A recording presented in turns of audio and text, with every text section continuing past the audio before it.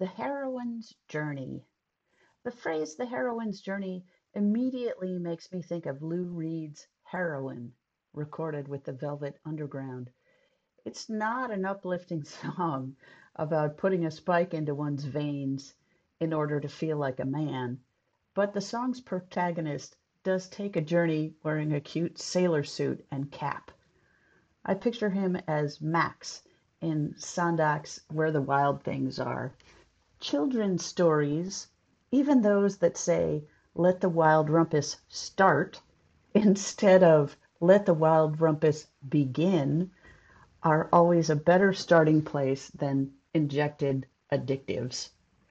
And so make way for ducklings.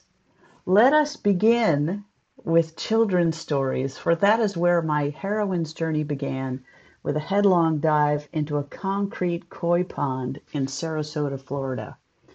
We were visiting my father's parents. I remember my mom's cotton pencil skirt and flats. Her legs were smooth and pale white. I was 2 years old. My view of people then was of their legs. I think she also wore one of those headbands Mary Tyler Moore would have worn when she was dusting the furniture on the Dick Van Dyke Show, but that might be a false memory implanted by a photograph of our family gathering that day. My mother also wore a tight, short-sleeved sweater that accentuated her cross-your-heart bra, the kind that made women's boobs stick out like torpedoes. In the photo, her face was not happy. This may have been due to the uncomfortable bra, but I think it was because of the uncomfortable company. Grandma despised my mom from the other side of the tracks in Westfield, New Jersey, which today might look like a suburban paradise. But back to the ducklings, or rather the colorful koi swimming under the fountain in their concrete pond home. I was transfixed. In amazed recognition, I watched them swim amongst the bubbles. As they dove, I dove. And then I was underwater, submerged, swimming with them in the bubbles. My hair floated up in a halo around my ears. It was better than any bubble bath. I was free. It was quiet there.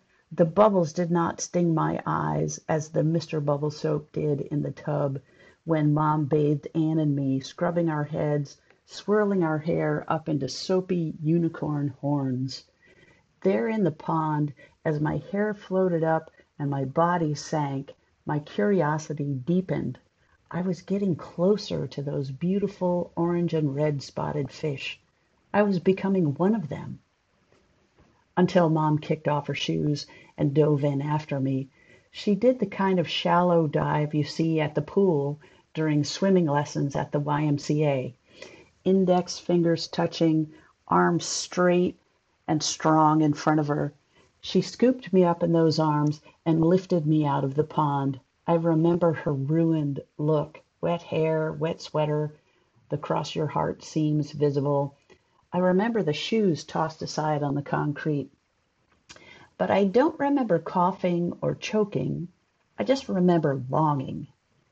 A few years later, when I took those swimming lessons at the YMCA, I did that shallow dive and swam under the water almost the whole length of the pool. I was convinced that I could breathe underwater. The bubbles emitting from the corners of my mouth as I frog kicked were my proof. I became a guppy, a tadpole, a flying fish, a dolphin, a shark. I joined the swim team. I took the water safety instruction course, learned to sail, to canoe, later to kayak and paddleboard. But I've not yet realized my heroine's journey to become a selkie. I have not yet remastered the underwater breathing. And the constant changing back and forth from woman to seal isn't easy. Though my tolerance for cold water is great, my flippers are awkward as I doff my skin and climb back onto land. I'm not graceful in the other direction either. As I kick off my flats and dive in, I always stub a toe or trip on the edge of the pond.